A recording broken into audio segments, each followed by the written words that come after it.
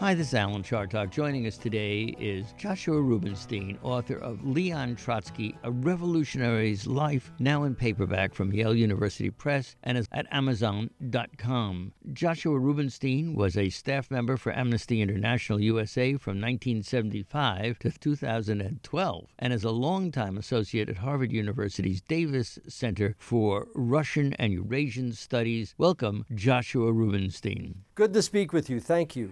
Well, Josh, I guess the question I have is, when I interview authors, I always love to know why they wrote books. Of course, I think we all do. But the way to do that, it seems to me, is to find out something about them. Were you a Trotskyite? Who were you? Not at all. Not at all. I began writing on Russian history almost 40 years ago. I became fascinated by the Soviet human rights movement. I joined Amnesty International as a volunteer and then was hired to be an organizer. And this was at a moment when human rights were extremely prominent in the news about the Soviet Union.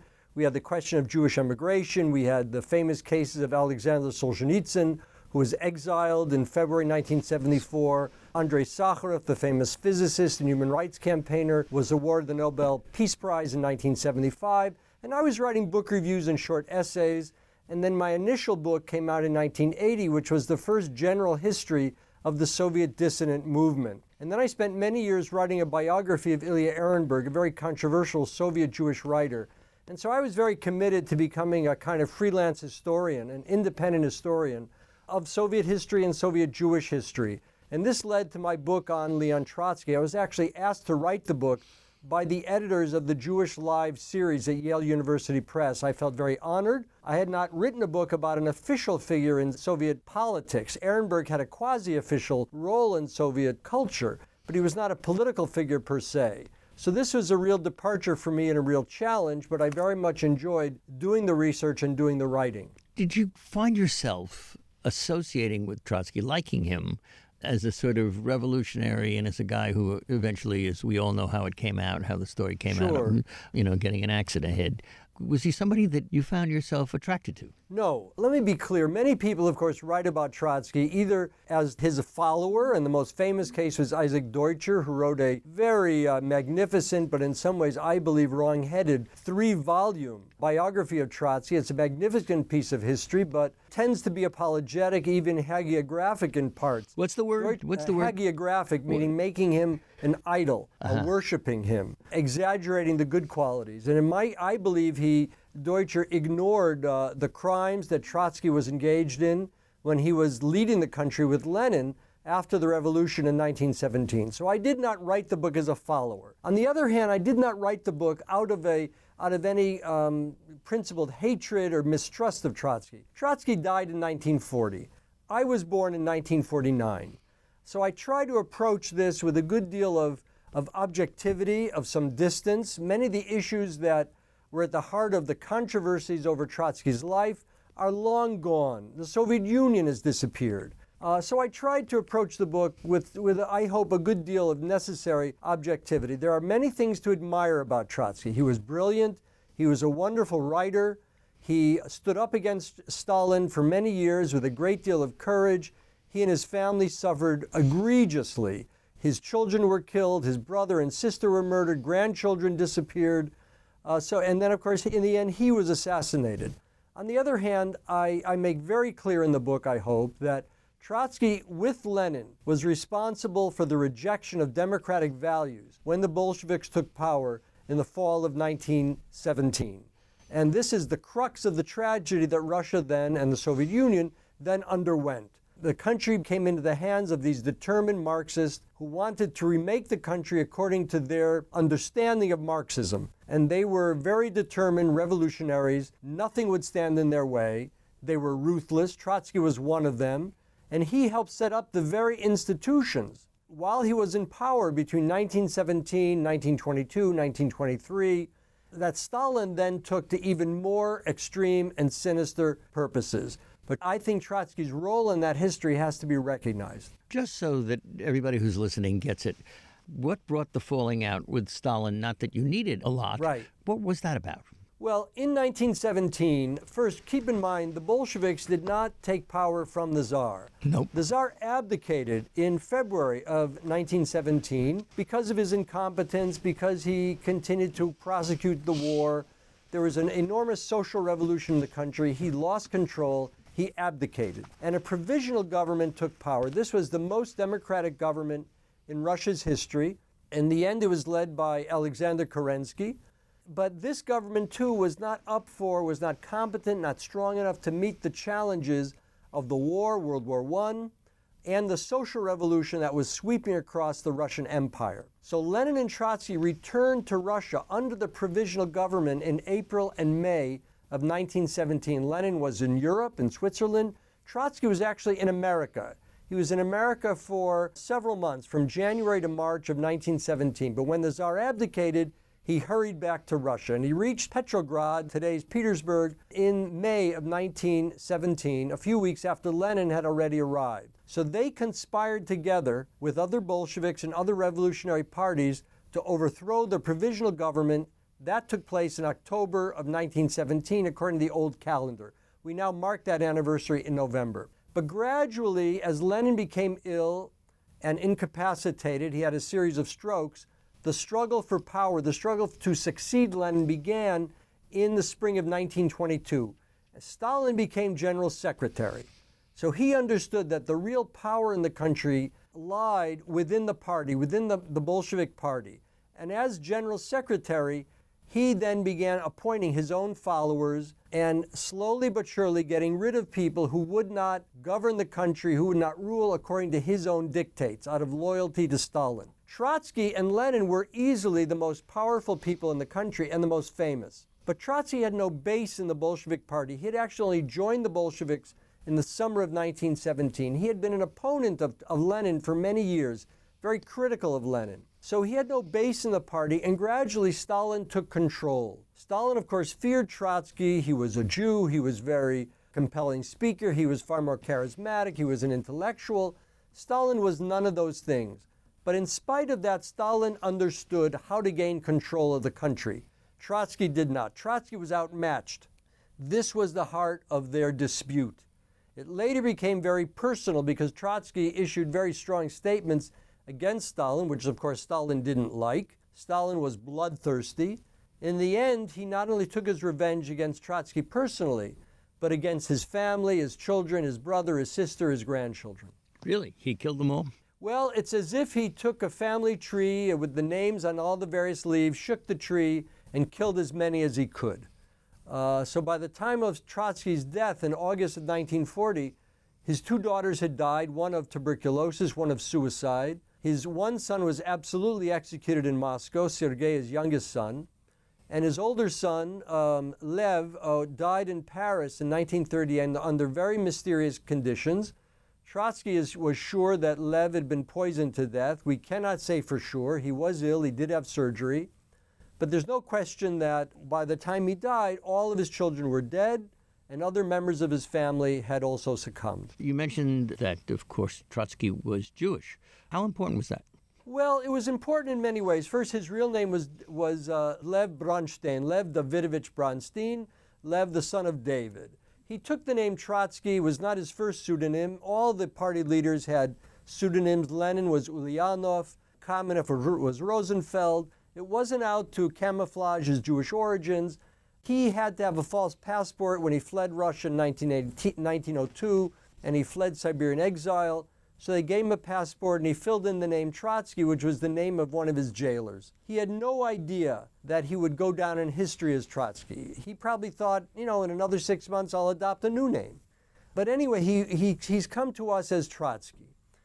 He was born to a Jewish family. He did have some, we'll call it religious school training, but he never developed any emotional connection to his origins. He did not know Yiddish, for example, he claims. He did spend his high school years in Odessa, which was a very Jewish city, a very cosmopolitan city, but he was drawn to Russian culture, to broader Russian culture, rather than to anything particularly Jewish. And later in life, he would say, no, I'm not a Jew, I'm a Marxist revolutionary. But he always reacted very vigorously to physical attacks on Jews, to the pogroms under the Tsar, to pogroms that took place during the Russian Civil War in 1918, 1919, especially in Ukraine. And he took deep exception when Stalin used Trotsky's Jewish origins against him, and when Trotsky used the family's name of Bronstein to discredit his son Sergei when Sergei was under arrest. Sergei went by his mother's name, Sidov, which was perfectly legitimate and customary in Russia. But when he was denounced in the press, he was denounced as Bronstein, as a Jew. And Trotsky understood that this was a terrible thing to do and understood it had anti-Semitic connotations, which appalled him as a Marxist revolutionary, as an internationalist, that Stalin and his followers would resort to this. I think Trotsky was naive. Stalin would resort to anything. But nonetheless, Trotsky took exception to that. When you talk about a Marxist revolution, of course, we all know that a lot of people have chosen to do their own interpretations of what Marxism meant. Were there major differences between what Trotsky meant and what Lenin meant and what Stalin meant as what it took to be a Marxist? Well, in some ways they were in agreement. They all understood that, according to their understanding of Marxism, the revolution should first take place in Germany, which had a far more developed working class and factories. Russia was still a feudal society. The vast majority of people were peasants. It was Trotsky's innovation that said, well, maybe in fact the revolution should first come to a backward country, that we should have this bourgeois revolution and a proletarian revolution rolled into one. So that was Trotsky. That was Trotsky and Lenin. But Lenin's innovation was that you could have a conspiratorial party, a professional party of revolutionaries who would be the vanguard of this revolution, because the proletariat would not be strong enough and wise enough and determined enough to organize itself to mount a revolution. You needed a party to represent the interests of the proletariat. That was their theory. And Lenin put it into practice, and Trotsky was wary of that. He suspected it. He felt it would lead to a dictatorship, and he said so in 1904 and 1905 when he split with Lenin. But then in 1917, they understood they needed each other to carry out this revolution. Now, the difference with Stalin in the point of view of theory was that Lenin and Trotsky believed you needed a revolution to take place in Europe to help this new revolutionary situation in Russia, that Russia would not be able to succeed on its own. It would be isolated by the capitalist powers. It would be too poor, too backward. It needed a revolution in Germany and elsewhere to lend its support. But when that revolution did not take place, there were attempts. Stalin said, no, we will succeed on our own. We will make socialism work in one country, in Soviet Russia, what became the Soviet Union. And Trotsky said, no, you need what we call a permanent revolution. We need these revolutions to take place in Europe. Well, from the point of view of history, Stalin was right. There was no revolution going to take place in Europe. So they had no choice but to consolidate and try to make it work in the Soviet Union. Yeah, but Trotsky Stalin took it in an extremely extreme direction. But Josh, Trotsky was right also, if you think about it, because in the end it didn't work because of that one. Well, that's right. So in a sense, both were right and both were wrong. But I think realistically, Stalin in the end won the argument in the sense that most people dismissed Trotsky's views as too romantic. There were attempts at revolution in Hungary and Germany. They failed miserably. And so in that sense, I'm not defending Stalin, obviously, but that was one of the theoretical arguments that divided them in 1924 and 1925, and that Stalin used to discredit Trotsky. Talk to us about the German role in helping this thing get started. We've all read about this sealed railroad train in the car and all the rest of it. What were the Germans up to? Well, keep in mind that between 1914 and 1918, we had World War I, and the Russian Empire was an opponent of Germany. It was an ally of France and later the United States and England. But when the revolution took place, Lenin and Trotsky had always been opponents of the war in general. They saw it as a useless slaughter, and I think they were right. So they wanted to get Russia out of the war, and so the Germans thought it would be useful to help Lenin return in this sealed train. It was really just one car, and they wouldn't inspect passports or the luggage. Trotsky came back separately by boat from North America. So the Germans wanted to help the Bolsheviks in order to get Russia out of the war. Then there'd be quiet on the Eastern Front, and they could consolidate their forces on the Western Front against the French, the British, and then after 1917, the Americans. Woodrow Wilson joined the war in March, April of 1917. The U.S. had been neutral until that point. So the Germans were happy to see the Bolsheviks go back. They were happy to see the Tsar abdicate, and they wanted to see Russia withdraw from the war. In the end, Russia did with the Brest-Litovsk treaty in early of 1918. But by then it was too late for Germany to salvage its position against the Western Allies. Talk to us a little bit about Trotsky's career. In other words, he joins the revolution, he comes back from the United States, and he gets a series of important positions. Tell us about them and what he did in them. Well, Trotsky returns with Lenin. They become the preeminent figures in the Bolshevik Party. They take power. Lenin actually asked Trotsky to first become the Commissar for the Interior, basically the head of the police. And Trotsky feels that a Jew doing that would be too provocative. Here we had a country where Jews had been excluded from civic life for a very long time. They did not have equal rights under the Tsar. And so there was a strong residue of anti-Semitism, and Trotsky said, no, that's not for me as a Jew. And Lenin was appalled at that. Lenin was not anti-Semitic, and in fact he had a Jewish forebear, but he didn't know it. But he agreed with Trotsky, and he accepted Trotsky's reasoning, and so Trotsky first became Commissar of Foreign Affairs, the foreign minister, and he conducted the negotiations with the Germans that ultimately led to the Treaty of Brest-Litovsk, which took the Russian Empire out of the war. But then you had the beginning of the Civil War, and Trotsky becomes Commissar of War, and this was his really most important role. Here's a guy who never went to West Point. He didn't go to Sandhurst. He was not trained. He'd never been in the army. But he was so brilliant. He was such an organizer and such a compelling presence and speaker that he became the leader of the Red Army. And he made major decisions that helped the Bolsheviks, the Reds, defeat their white opponents, the monarchists, and the interventionist armies by the Japanese, the British, even American units that were sent to Russia to oppose the Reds. In the end, the Red Army won, and this was Trotsky's most important role in revolutionary Russia. What is surprising, and I have to say surprised me, is that when the Civil War is over in 1921, Trotsky never assumes any other position of similar prestige and similar real, genuine authority. He has no role in the party. He is a member of the Politburo, but gradually Stalin marginalizes him. He's not able to take power when Lenin has a stroke and then dies in January of 1924. Although he remains Commissar of War until 1925, basically he never exercises any real authority after 1921. And that really surprised me, but it's very clear from the historical record that he's increasingly marginalized. He's still a compelling figure, he's writing, he's speaking, but gradually Stalin succeeds in marginalizing him to the point that in 1927 he's expelled from the party, and in January of 1928 he's sent into exile, internal exile in Central Asia in Alma-Ata, and then in January of 1929 he, his wife, his son Lev are thrown out of the country to Turkey. Trotsky is exiled to Turkey. And of course, he never returns to the Soviet Union after that. So I want to know a little bit more about Stalin and his relationship to Trotsky. Stalin, as we suspect, at least I do, is a psychopath. So I wonder what the record tells you, Josh, whether it was philosophical with him or whether it was just a part of his ruthless character, his approach to his would-be competitor, Trotsky. Right. Well, first, it's not that I disagree with you that Stalin was a psychopath. I don't think a psychopath could lead a country for 25 years. He was bloodthirsty, he was ruthless, he engaged in mass murder. But from a certain point of view, there was a certain rationality to what he was doing, in the sense that he wanted to consolidate power. He wanted to move the country in a certain direction that would undergird that power. He didn't want to lead a peasant country. He wanted an industrial power, so he engaged in collectivization.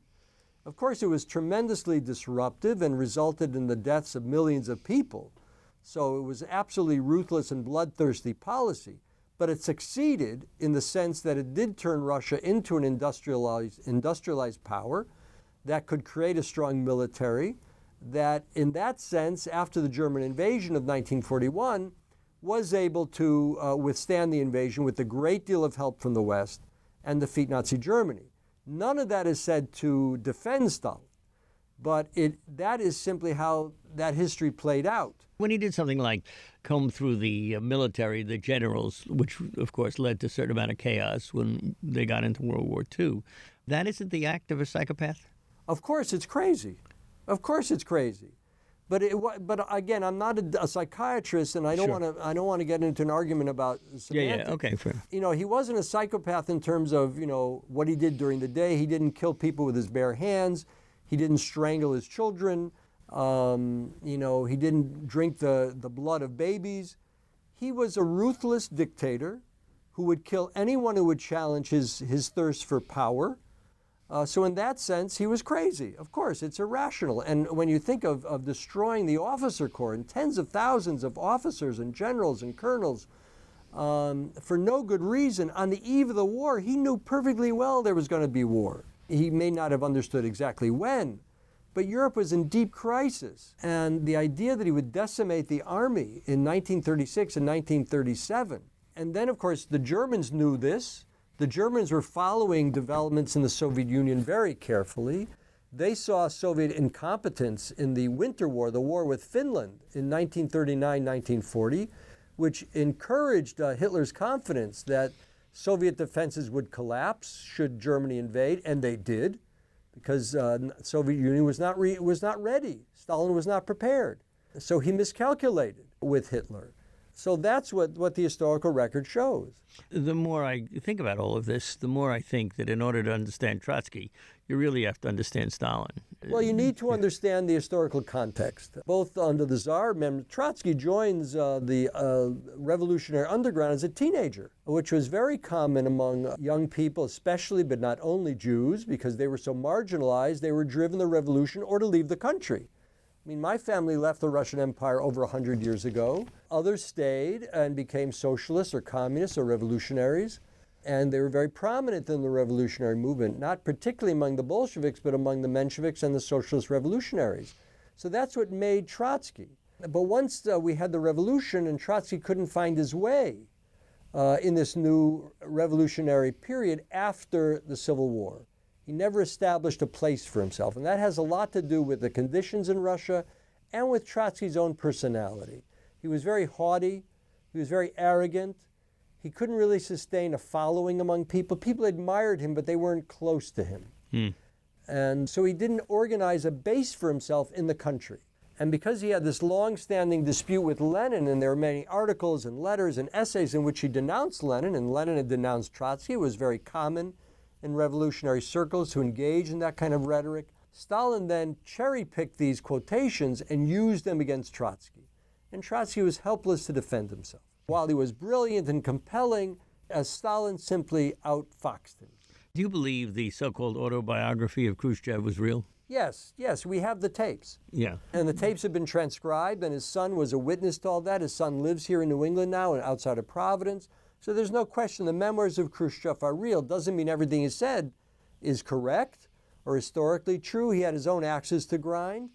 But Khrushchev was a very interesting individual and did dictate his memoirs. Well, it seems to me, I read it a long time ago, enjoyed it thoroughly, but there was a quote I think I remember that just as Stalin was dying, his toe twitched, and they all got very scared. They were standing around there thinking that, oh my God, he's going to wake up because there were more purges they thought coming. Do you remember any of that? Yes, I do. In fact, my current project is I'm working on a book about the death of Stalin and the events surrounding his death. So Stalin had a devastating stroke on March 1st, which actually was 1953, which was the Jewish holiday of Purim. And he was at his dacha, and he was alone in his quarters, and the security guards would not go in unless there was a signal from Stalin. But no signal came, and so they were afraid. So for that reason, he had his stroke and lay there in his own urine for many hours, which of course made it all the more difficult to treat him once they realized what had happened. Eventually, medical care came, and Khrushchev and Beria and the other leaders of the country gathered around him. And so every once in a while, he gained a certain semblance of consciousness, but he was paralyzed on one side. He could only move one leg, one arm. He never came close to real consciousness, and then he died on March 5th. So yes, there was some fear, but once they understood he would never regain his health, his bearings, they then had to announce to the world what had happened, and he died a day later. How long was Beria in the game? Beria was in the game until June of 1953. Yeah, but when did it start? It started with Stalin's, he was brought to Moscow in late 1930s and succeeded Yezhov and Yagoda and then Yezhov, who were the security chiefs who carried out the big purges. And Beria continued those purges and then was security chief during the war. And he had other roles. He was the administrative head of the atomic bomb project. So Stalin had a lot of confidence in Beria. Beria was also a loathsome individual who was known for raping women, seeing women on the street, having his security agents kind of kidnap them for his own pleasure. So after Stalin's death, Beria, Malenkov, Khrushchev, Molotov took control of the country, but Khrushchev understood they had to get rid of Beria. He was simply too dangerous. Just give us some perspective here. Khrushchev was a bit of a thug, right? I would be very wary of using a word like thug. Khrushchev had blood in his hands. They all did. They all engaged in purges to one degree or another. But Beria was the one who had engaged in personal torture, who had overseen the widespread purges. He was head of the security police. So he was far more engaged in these atrocities than certainly Khrushchev. But they all had to sign various decrees that led to mass executions, without question. But Khrushchev nonetheless did not trust Beria, and so he maneuvered against Beria after Stalin's death in March 1953. And this resulted in Beria's arrest in the Kremlin. They called him into a room, right? And they called him into a meeting, a regular meeting, but they had prepared the meeting very well so that his security agents were not near him. Remember, he didn't have an iPhone where he could send them a message. There was no fax machines. There were no cell phones. They wanted to isolate him, and then they made sure that he didn't have any gun. And then a general came in and arrested him, and they had to spirit him away from the Kremlin, outside of the sight of his own guards. And the military was very engaged in that conspiracy to arrest Beria. They then denounced him with all kinds of crimes which he had not committed. He was not a British spy. He had not conspired against the Soviet Union. But of course, they couldn't accuse him of the real crimes he had committed because they were all implicit. They were all involved in those same crimes. So they engaged in the same kind of distortions that Stalin had done, calling him a British spy and all that nonsense. He had a quick secret trial in December and was summarily executed. And that was the end of Beria. He was the only major execution after Stalin's death. Some of his followers and some other major figures in the security forces were also executed. But that was the end of it. They didn't kill each other after that. When Khrushchev cashiered Molotov and Kaganovich and others in 1957, they all were shunted off to some minor positions. A hydroelectric dam for one of them. That's right. That's right. And so he treated them with respect. And they were afraid that he would treat them the way Stalin and they had treated their opponents, their victims. But after Stalin's death, let's say the country moved from a carnivorous stage to a vegetarian stage. We are talking to Joshua Rubenstein, author of Leon Trotsky, A Revolutionary's Life. So let's go back to the beginning, if I can bring it all the way back, Sure. Although this stuff is so interesting. Talk to us about the Mensheviks. Sure. Well, a party like the Social Democrats, and the Social Democrats was the general umbrella word for what became the Bolsheviks and the Mensheviks, they were very involved in theory and what Marx meant and how this applied to Russia or Europe. Were we in a revolutionary situation? What is the proletariat? How large does the proletariat have to be? What kind of party should we organize? And so at the Party Congress in 1903, which is the second Party Congress, there emerged a split between the followers of Lenin and what kind of professional party should be organized to oppose the Tsar, and the followers of Martov, who was a very close colleague of Lenin's, a friend of Lenin's, who disagreed with how to go about organizing a party of conspirators. Lenin wanted to keep it very close-knit, and he wanted complete control in his own hands. Martov wanted a more relaxed party, a party with greater democracy and discussion within its ranks, and that would be open to more people. And so this became the split between the Bolsheviks, the party of the majority, and the Mensheviks, the party of the minority. In fact, the Mensheviks were a larger group of people. But Lenin was very smart and understood that it would serve his purposes if it could be said that he represented a majority.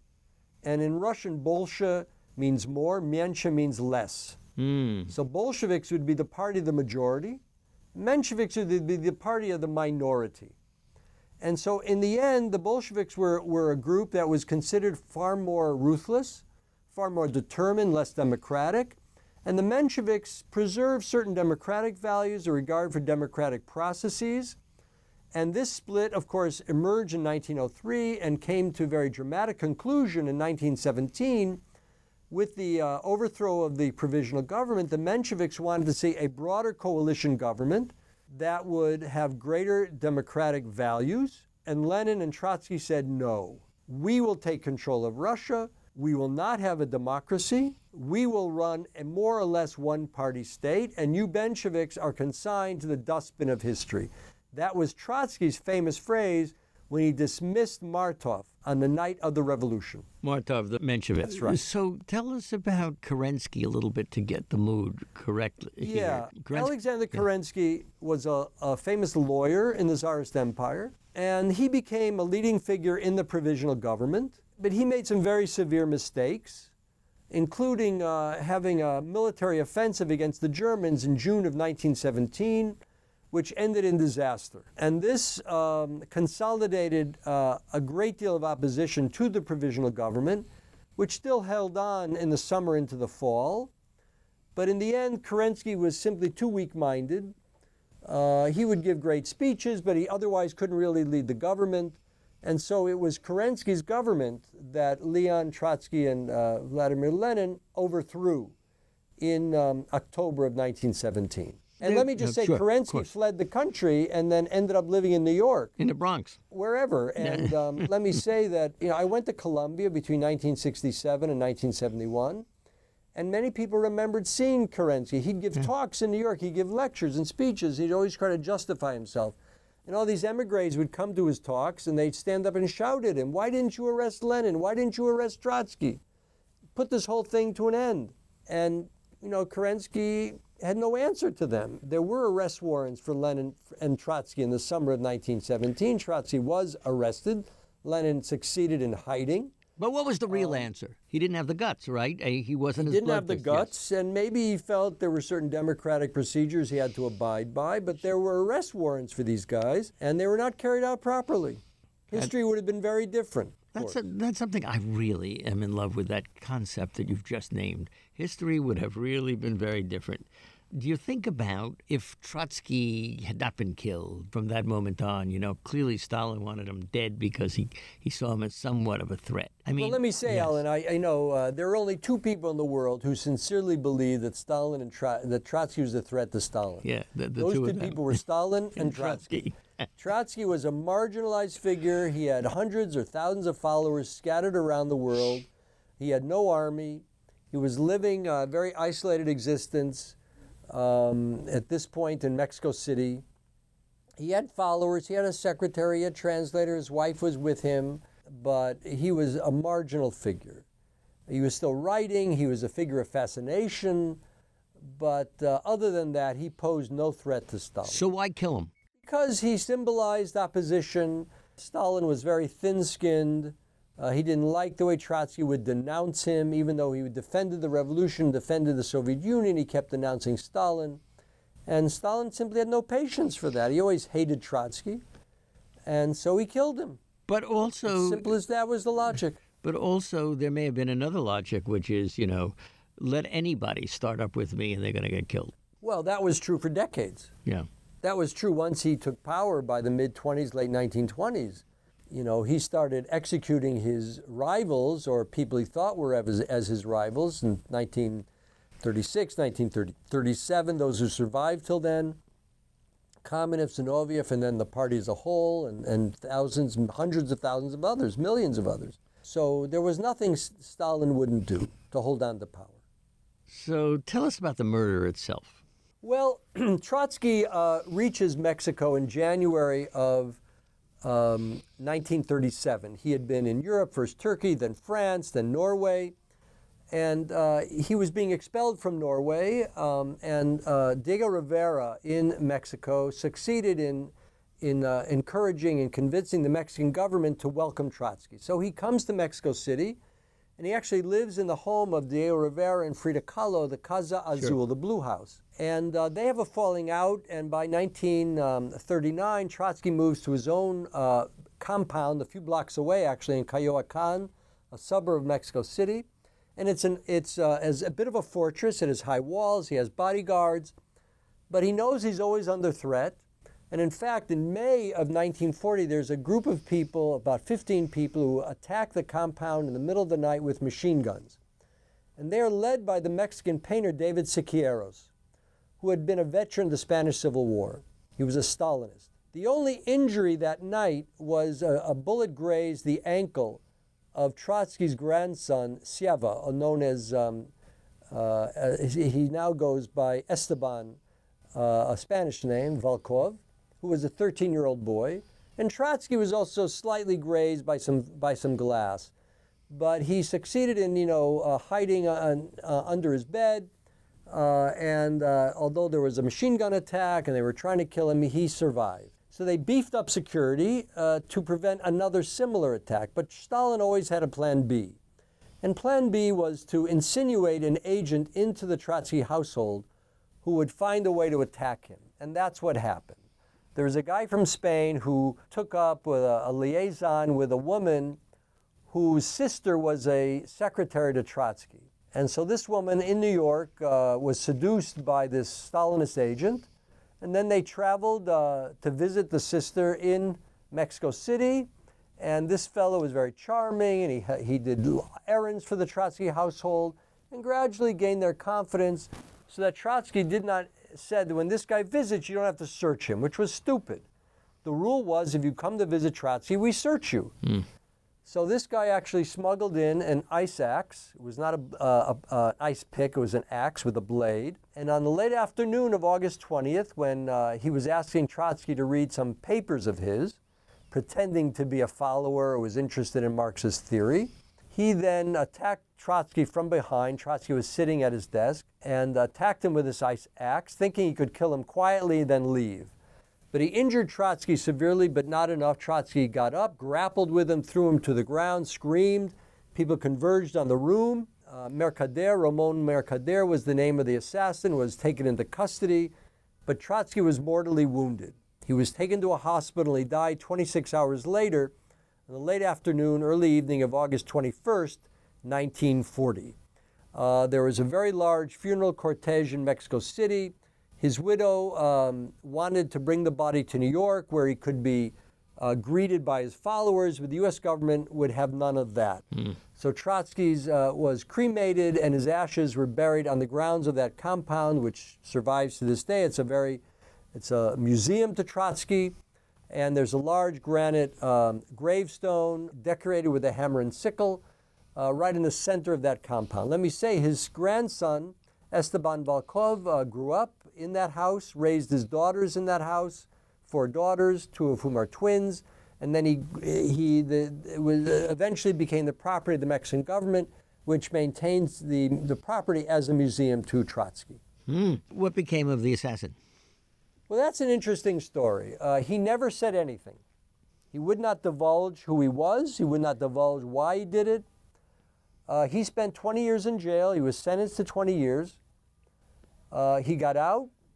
A plane was sent and brought him to Prague and then to Moscow, where in 1960 he was secretly awarded government awards personally by Leonid Brezhnev, who was a colleague of Khrushchev at the time. Sure.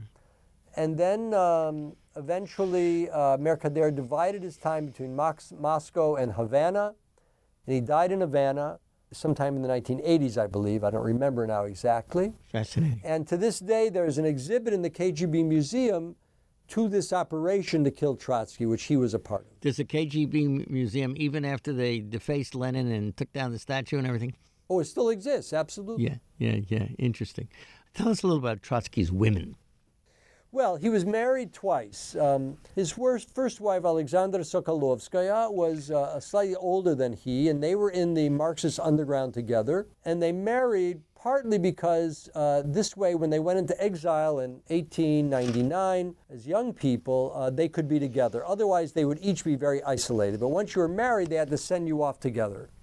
And they had 2 daughters in Siberian exile, and it was in 1902 that Trotsky heard about Lenin, knew that Lenin was in Europe, and wanted to rejoin him to be part of this new revolutionary party of professional conspirators. And his wife agreed. So he did not abandon them against her wishes. She agreed. She understood her husband was a genius and a compelling figure. And so he left her with the 2 children. He very quickly took up with another woman, Natalia Sidova, who was not Jewish, but also a revolutionary. And they had 2 sons, Lev and Sergei. They never officially married. He did not officially divorce his first wife. They had been married in jail by a rabbi, I should say, in 1899 in a Moscow jail. Trotsky did have affairs. We know of 2. One was with Claire Sheridan, who was the first cousin of Winston Churchill, who was a very accomplished sculptor. And she visited Moscow after the revolution, 1920, 1921, and Trotsky posed for her, other revolutionary figures posed for her. And we have very good reason to believe that they had an affair.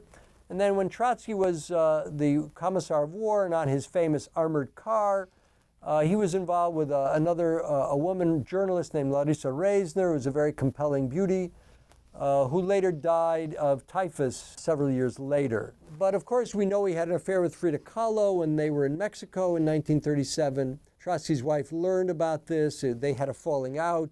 He actually had to go live somewhere else for a couple of weeks. We have their correspondence. Trotsky was also trying to seduce Frida Kahlo's sister. So he was a busy boy. Tell us about the famous armored car. The armored car, if you've seen the movie Dr. Zhivago, right. One of the characters, Strelnikov, you see him marauding through the countryside on this armored car as he leads Red Army troops against the Whites. This is inspired by the image of Trotsky. When Trotsky became Commissar of War, they controlled the interior lines. And so to go from one front to another, Trotsky was assigned a very dramatic, heavily armed series of train carriages. It had 2 engines. It actually carried a small plane. It had a military unit, it had printing presses, it had secretaries, it had a parlor car for him. And this is how he traveled and led the troops. And there's a great deal of documentation about his armored car. It went thousands and thousands of kilometers during the time of the Civil War. And this is how he led the Red Army and organized the Red Army. It was a very compelling part of his career, of his legacy. And this was the famous armored car. Huh. Back to the women, was there ever a time you think that Trotsky felt that because he had carried on the way he had lost something? Well, he did express some remorse to Natalia Sidova in spring and summer of 1937. In the midst of his affair with Frida Kahlo, he broke it off. And then the couples resumed socializing together. The breakup and the disillusionment with De Rivera had nothing to do with his personal relations with Frida Kahlo. We have no reason to believe that Rivera knew about it, although Frida Kahlo and De Rivera were famous for their affairs, but De Rivera could be extremely jealous as well. He might have taken a gun to Trotsky. But that was not the base of their falling out. It had to do over politics and some politics within Mexico, not so much over Stalinism. And in the end, Rivera reverted to being a Stalinist, and when Frida Kahlo died, she was actually painting Stalin, which is appalling when you think that she had helped Trotsky come to the country, she had been involved with Trotsky, she had been socially friendly to Trotsky and his wife, and then when she died, she was, making a tribute to Stalin. So these people were completely at sea politically. And Rivera in particular, he'd been a Stalinist, then he stopped being a Stalinist, became a follower of Trotsky, a helper to Trotsky, and then later he became a Stalinist again. So where's the logic there? Is there any sort of intellectual residue that we see in the world or in this country from Trotsky? Well, I don't see much, but let me say, I don't believe that Trotsky's analysis of capitalism is going to be very helpful to what the challenges we face today. Stop right there, Josh. What is his analysis of capitalism that we should be aware of? Well, Trotsky believed that in the end, capitalism was a corrupt system, that it didn't provide social justice to everyone, that it benefited the wealthy. And of course, we have a lot of discussion about that now. When you think of the Occupy movement, my book came out at a time when the Occupy movement was very prominent in our newspapers, in our cities, and people asked me, what would Trotsky say? And Trotsky had no patience with romantic opponents of capitalism. He believed in heavy organizing and really challenging. But how did he differ from Marx in terms of capitalism as an evil? Well, keep in mind, they all understood and appreciated the dynamism of capitalism, and Marx had a great respect for capitalism and what it could achieve. But he questioned the justice involved with it. And I mean, people would ask me, what would Trotsky tell the occupiers? He would have said, join the Fourth International, follow me, because he was very involved with his own ideas, and he would have seen what they were doing. He would have been sympathetic, but impatient with these kinds of symbolic gestures. But on the other hand, Trotsky people should understand, Trotsky did not believe in terrorism. He did not believe in attacking government ministers, which the socialist revolutionaries were doing under the Tsar. He believed in organizing and taking control, obviously taking control of the means of production, ending private property, certainly private property, the major industrial plants, mines. In that sense, that was his vision of a socialist society. I don't think that has anything to do with the challenges we face today in modern capitalism or in the United States. The issues we face today, in my view, have to do with the power of corporations and certain inequality. And I don't think a Marxist solution is at all realistic or would be helpful. But I do think, just speaking for myself, that Trotsky says, yes, but you have to decide where does power lie and how do you oppose that power. And in that sense, he was very fascinated by the United States. He wanted very much to return to the United States from Mexico. He'd only been here for a few months, from January to March, end of March 1917. He was fascinated. He wanted to learn, study capitalism in America. He also thought he'd be safer here. And in that sense, I think he was right. He was more vulnerable living in Mexico City, and he would have been safer living in New York. Not that Stalin wouldn't have tried to kill him here in America. It would have been more complicated. Josh Rubenstein, so when Trotsky comes to his full powers, did he blow it? In other words, should he have been more personally ruthless? Well, I'm not going to per se that he should have been more personally ruthless. I think in the context of how best to oppose Stalin, he should have first understood what Stalin was doing. That Stalin was creating a base for himself in the Bolshevik Party, which Trotsky did not have, and he should have had a more realistic view. He didn't know that? No. He should have had a more realistic view of what his own choices were as someone of so much prestige and power and authority in the country, that Trotsky thought perhaps that his reputation would carry him through. And Stalin understood that wasn't enough. The power lied within the party and the party apparatus. So how much of this was penchant for authoritarianism that has always existed in Russia that made Stalin the better fit? Well, of course, it's not only a question of who would be a more effective or more ruthless authoritarian. One of my points in my book is not, people say, well, who was a better student of Lenin, Trotsky or Stalin? But to me, the question is, was Stalin a student of Trotsky? Mm-hmm. Because he was taking over a country and the institutions that Lenin and Trotsky had created, the secret police, censorship, political trials, show trials, all those took place while Lenin was alive and Trotsky was with him in the Kremlin. So it was Stalin who took these institutions to a far more extreme and more sinister purposes. But it was Trotsky and Lenin who, and I say this repeatedly, rejected democratic values. So does that mean Russia never could possibly have democratic institutions? Well, the provisional government tried, it failed. Yeltsin tried after Gorbachev, he took power from Gorbachev in the 1990s. Obviously, he failed because we now have an authoritarian government in Russia with certain democratic trappings, but very superficial.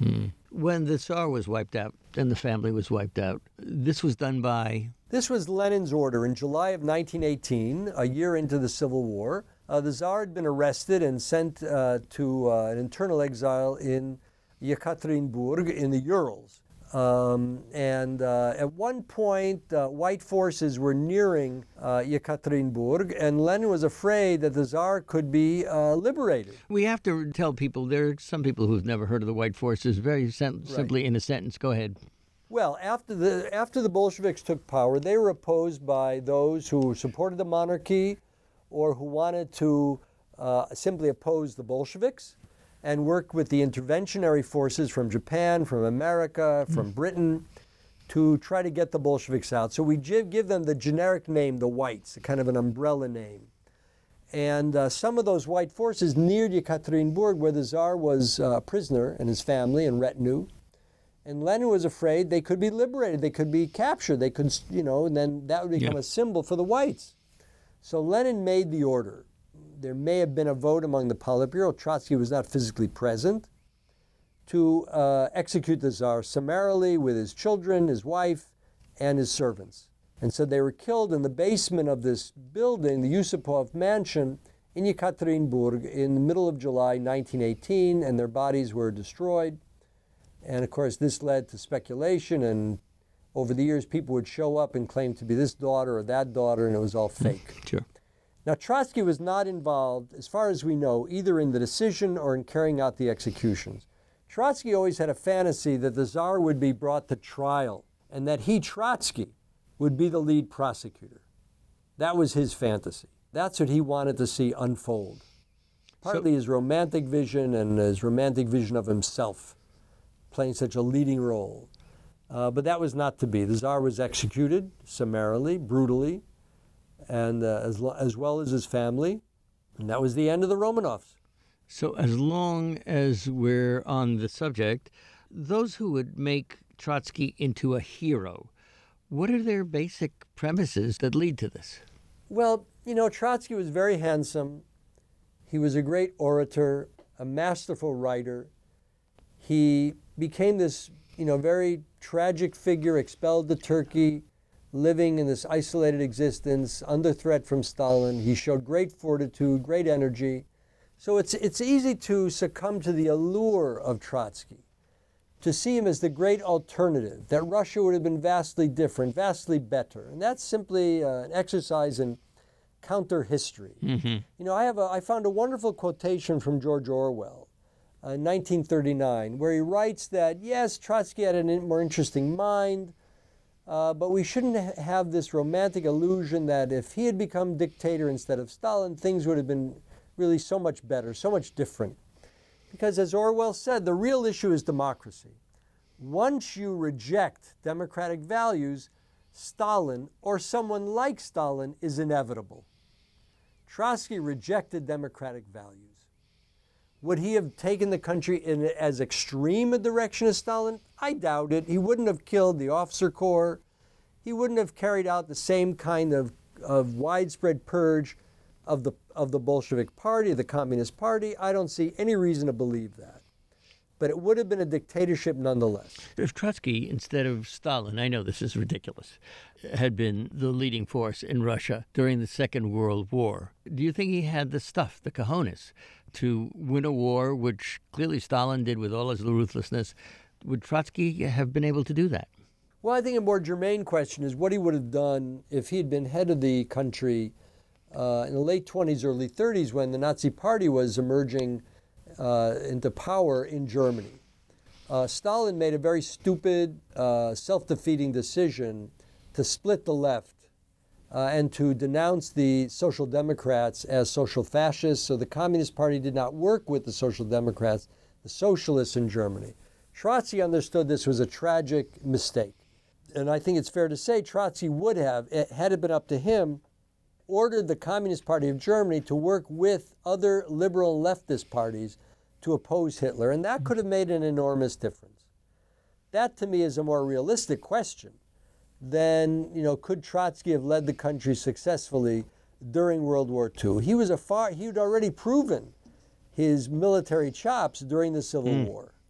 So I think we can trust him if he had been the leader of the country, but that's simply an exercise in counter-history. Sure. And Stalin made such terrible mistakes, allowing Germany to invade, taken by surprise in June 41. Would Trotsky have been How could somebody so paranoid have done that? Well, he miscalculated. He trusted, Solzhenitsyn once said, right or wrongly, that Stalin trusted only one person, Hitler, and Hitler betrayed him. But Stalin understood the country wasn't ready for war. And he knew what had happened in the war against Finland in 39-40. He knew Germany had a much more stronger, powerful military. He did everything he could to stay out of the war until the Soviet Union was ready. But Hitler had his own calendar, and invaded in June of 41, and Stalin wasn't ready. The Red Army was not. And that was true. They weren't ready. So anyway, we're out of time. I could be going on with this for another 3 hours, Josh Rubenstein, and I so thank you. You're so smart. We've been talking to Joshua Rubenstein, author of Leon Trotsky, A Revolutionary's Life, now in paperback and available at Amazon.com. Joshua, I've always wanted to know more about Trotsky, and now I know some more. Thanks so much for joining us. I'm Alan Chartock. You've been listening to Dr. Alan Chartock, President and CEO of WAMC Northeast Public Radio and Professor Emeritus at the University at Albany. For more information on the In Conversation with Alan series, or to order additional copies of this or any interview in the series, call 1-800-323-9262 or visit us on the web at wamc.org.